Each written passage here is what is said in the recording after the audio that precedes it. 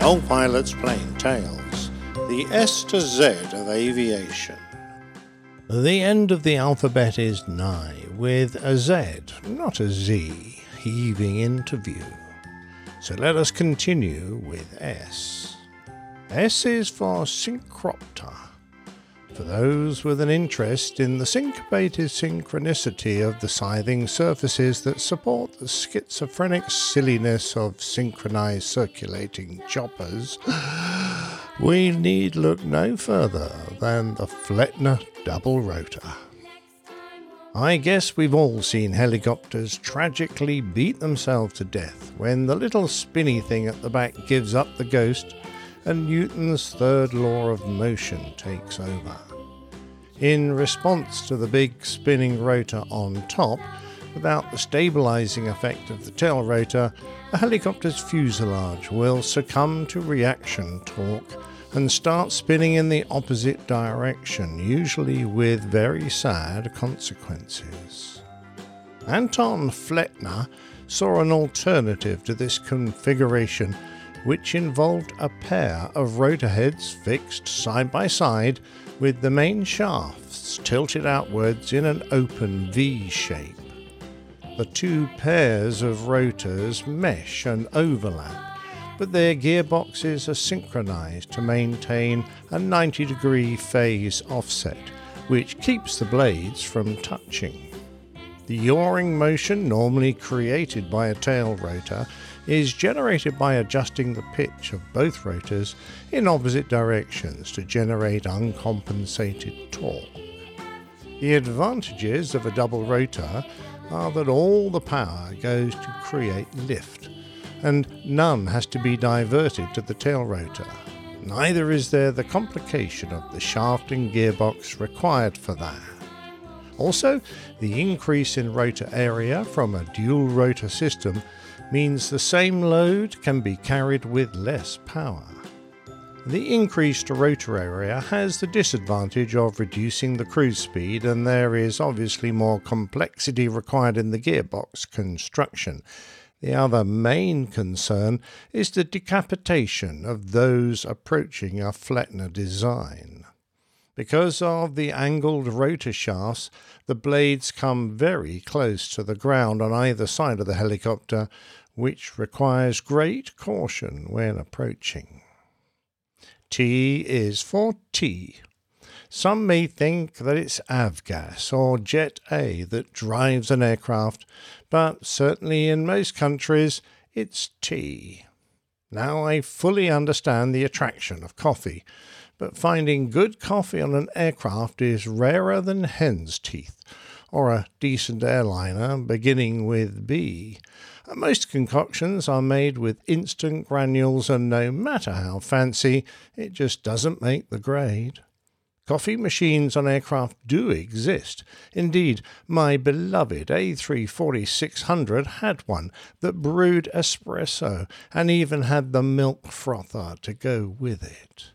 To be fair on the poor crew who reluctantly agreed to make the captain a cappuccino, frothing the milk took forever, and the mug had to be held up in place under the nozzle for an arm-aching length of time. What's more, for it all to be hot, the mug had to be preheated to at least 1,000 degrees centigrade. The best solution was, I found, my wonderful stylish Caflano classic coffee maker. Taking up only a little room in my flight bag, it was a combined insulated mug, steel filter, ceramic bean grinder, and hot water pourer all in one, and made the most wonderful drip coffee in a trice. All that was needed was a handful of coffee beans and a short break from the controls. Tea, on the other hand, is the perfect option for the pilot's beverage. Despite its fine flavour, messing up a cup of tea is surprisingly hard. Having said that, I know of a very large country west of me by a few thousand miles where it's nigh on impossible to find a decent cuppa. British cabin crew are well versed in the ways of creating this brew in an airliner, despite the water temperature being lower to boil at the reduced cabin altitude, and it invariably arrived in great shape. Hats off to the Japanese crew for their ability to make a fine green tea as well, even if it didn't come with the full tea ceremony, but few were able to bring themselves to brew a strong tea from traditional black leaves. Their efforts usually tasted like dishwater, but learn your crew's strengths and never ask for a cup of Earl Grey from the Oriental crew or green tea from a Yorkshire lass. U is for up. There are many ups in aviation. It is, after all, a game of ups and downs, but we generally prefer the ups. Going up usually requires a clearance from those wonderful people who sit in dark corners, apparently talking to themselves, and that's just in their spare time. The rest of their sad lives is spent talking to pilots, and a good proportion of their time is spent letting aircraft go up. This is expressed in different ways around the world, which is a little surprising. For example, in Europe, permission to go up is usually given as climb flight level blah-de-blah. Other countries insist on adding and maintain. For example, climb and maintain flight level blah-de-blah, as if we might only give our assigned flight level a glancing blow and then rocket off to some other height just to be difficult. Yet others insist on sending us to an altitude, something long forbidden elsewhere, since to is indistinguishable from to and presents a possible confusion. Pilot's discretion is something else that can't be relied on, since the cockpit is frequently a place of gossip and various goings-on, particularly about those not present at the time, and a juicy way to fill the long hours. In the context of up, however, being granted pilot's discretion for a climb clearance means that it can be done whenever the pilot wants. Being given a climb at pilot's discretion is often a source of great amusement, as some pilots, no names, no pack drill, will test the patience of a controller by using their discretion to stay exactly where they are until eventually the quavering voice at the other end of the speaking tube demands that they climb immediately. Up often comes in other parts of conversations with our illustrious controllers, but usually just after we release the transmit switch, when up is usually said with feeling, followed by the word yours. Apart from taking the machine up, there are plenty of ups to deal with on the flight deck, even the one that accompanies shut. Anything that goes down will usually be preceded by an up. The flaps ring a bell, but usually only when oversped, and their final position when cleaning up is to up. The gear is another, which brings me to the famous story of the captain who, during the takeoff, looks over to his glum first officer and says, "Cheer up," whereupon he absent-mindedly raised the undercarriage handle. V is for room. I make no apology for revisiting one of my favourite subjects when discussing the letter V, particularly when I do it around 12 times. The V12 configuration of aero engines is one of the most wonderful subjects to talk about. In my early days as an RAF pilot, I drove a Triumph Vitesse convertible sports saloon equipped with the Triumph i6 engine, a straight 6-cylinder power plant.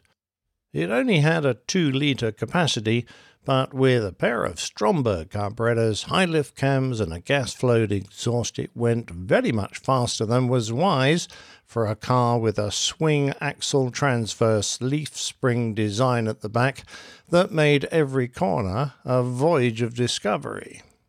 I used to imagine what it might be like having my straight 6 mated with another to become a V12. The engines that achieved this benefited from wonderful balance and such a smooth delivery of power they were commonly found in luxury cars and speedboats. The Straight 6 itself has a wonderful primary and secondary engine balance, but a V12 with an interval of 60 degrees at a V angle of 60 degrees, the balance is as perfect as can be achieved by the hand of man. At any given time, 3 of the 12 cylinders are in the power stroke, which eliminates any gaps between power pulses and delivers the constant, smooth drive that they're famous for. As we know, Rolls-Royce entered the war with their liquid-cooled Merlin and ended it with the 37-litre, 2,240 cubic inch Griffon, which has 1.5 times the total capacity of my Triumph Straight 6 in just one cylinder. The later Merlins would feature a 2-stage supercharger with an intercooler driven by the engine, which gave the Spitfire Mark IX a 70-mile-an-hour advantage over the older Mark V. Far from being the only decent V12 at the time, Allison had their V1710, which had many design features that aided production and was a very flexible power plant, but lacked the high altitude performance of the Rolls-Royce equivalents. However, it did sterling work in the P38, the P40 and the P51A. Certainly, the later versions of the Mustang with the Allison single-stage speed blower could match the Spitfire Mark IX at 10,000 feet and only lost out at high level. A suggestion by the RAF to replace the Allison with the 60 series Merlin to cure the P-38's problems were quashed by the United States Army Air Force after protests from Allison. The Allison went on to have an auxiliary supercharger fitted, and whilst it lacked the refinement and compactness of the Merlin, it was used in the Bell P63 and the P82 series.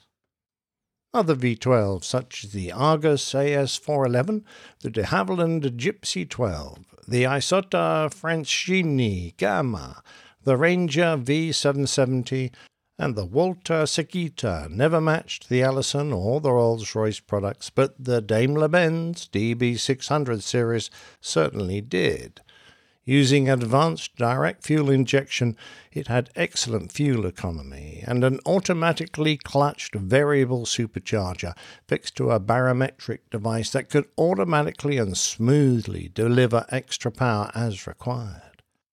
Fitted to the Messerschmitt Bf109 and Bf110, it gave them excellent performance, and it was only the materials shortages, such as the lack of ball bearings, nickel and cobalt for the valves, that gave it reliability and performance issues later in the war.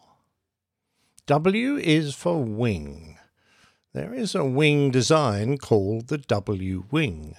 It was a design proposed by one of my favourite aircraft companies, even though they worked for the other side, Blohm+Voss. Ever since, as a kid, I built my Airfix model of the Blohm+Voss lopsided BV141 with the fuselage on one side of the wing and the cockpit on the other. I loved their off-the-wall ideas. Their jet-powered swept-wing bomber had wings that reversed the sweep direction halfway along the span, literally in the shape of a W, apparently to counter the problems of aeroelasticity so that the outer portion of the wing would compensate for any bending that occurred to the inner part.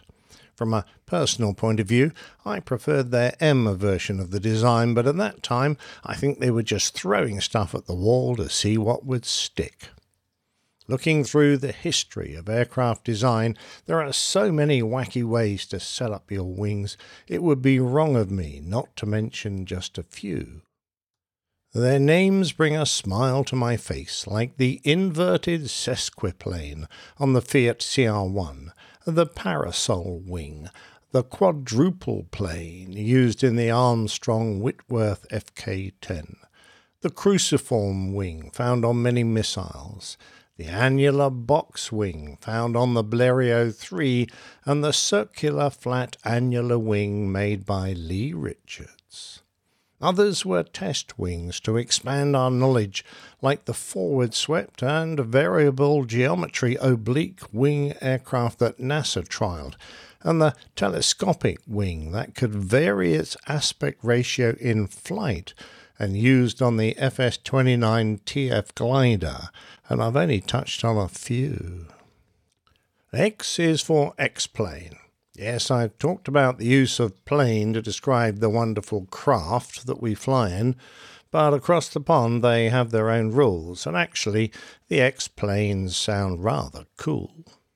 The X-planes were the generation of research aircraft built as a joint program between the National Advisory Committee for Aeronautics, NACA, later to become NASA, and the United States Army Air Force, later to become the United States Air Force.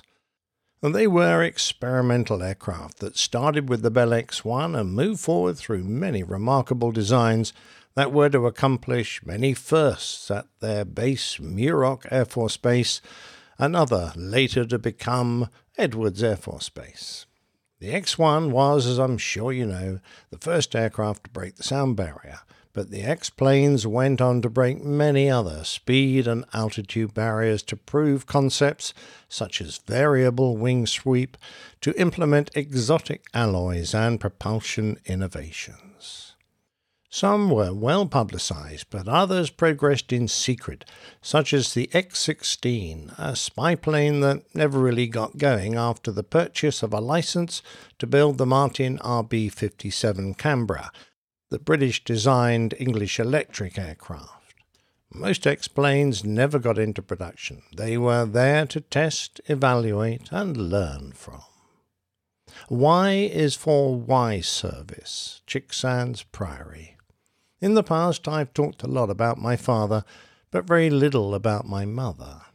It's partly because, like many in the war, she didn't tell us lads much about her wartime service in the Women's Auxiliary Air Force, but I have a few clues from her old Air Force napkin ring, an essential thing if you didn't want to have someone else's eggy stains on your linen. The hallmarks show it as a London piece, made in 1935 by Edward Barnard and Sons, a silversmith still in business today. Engraved on the ring is a record of her wartime service, including her training by the GPO at the Wireless Telegraphy School in Nottingham, where she learned to receive and transmit Morse code. As one of the top students, from there she was posted to Y Service. Such was the secrecy that none of the WAF personnel were told what they were doing there, as they maintained a silent watch on the enemies of our country. They often referred to the Y Service as, "Why are we doing this?" In fact, the Y Service was covertly listening to German high command radio traffic, extracting call signs and frequencies, and passing on their messages to Bletchley Park, the famous decoding centre where the German Enigma code was broken. Amongst the tall aerials and in hidden bunkers, Chicksands communicated with the British network of agents behind enemy lines, using coded seasonal greetings, trivial-sounding messages, and even poetry to disguise what was going on. Z is for the many Zs, or Zs if you insist, that I pushed up from crew rest on the A340's cosy bunks, and occasionally from the captain's chair. And with that, I'll leave you to contemplate your own aviation alphabet. I wonder what you might come up with. A, B, C, D, E, F, G, H, I, J, K, L, M, N, O, P, Q, R, S, T, U, V, W, X, Plane Tales is a featured segment of the Airline Pilot Guy show. You can find us at airlinepilotguy.com. If you enjoy listening to Plane Tales, then why not leave a review on Apple Podcasts or your podcatcher of choice, and perhaps let a few friends know on social media. Thanks very much for listening.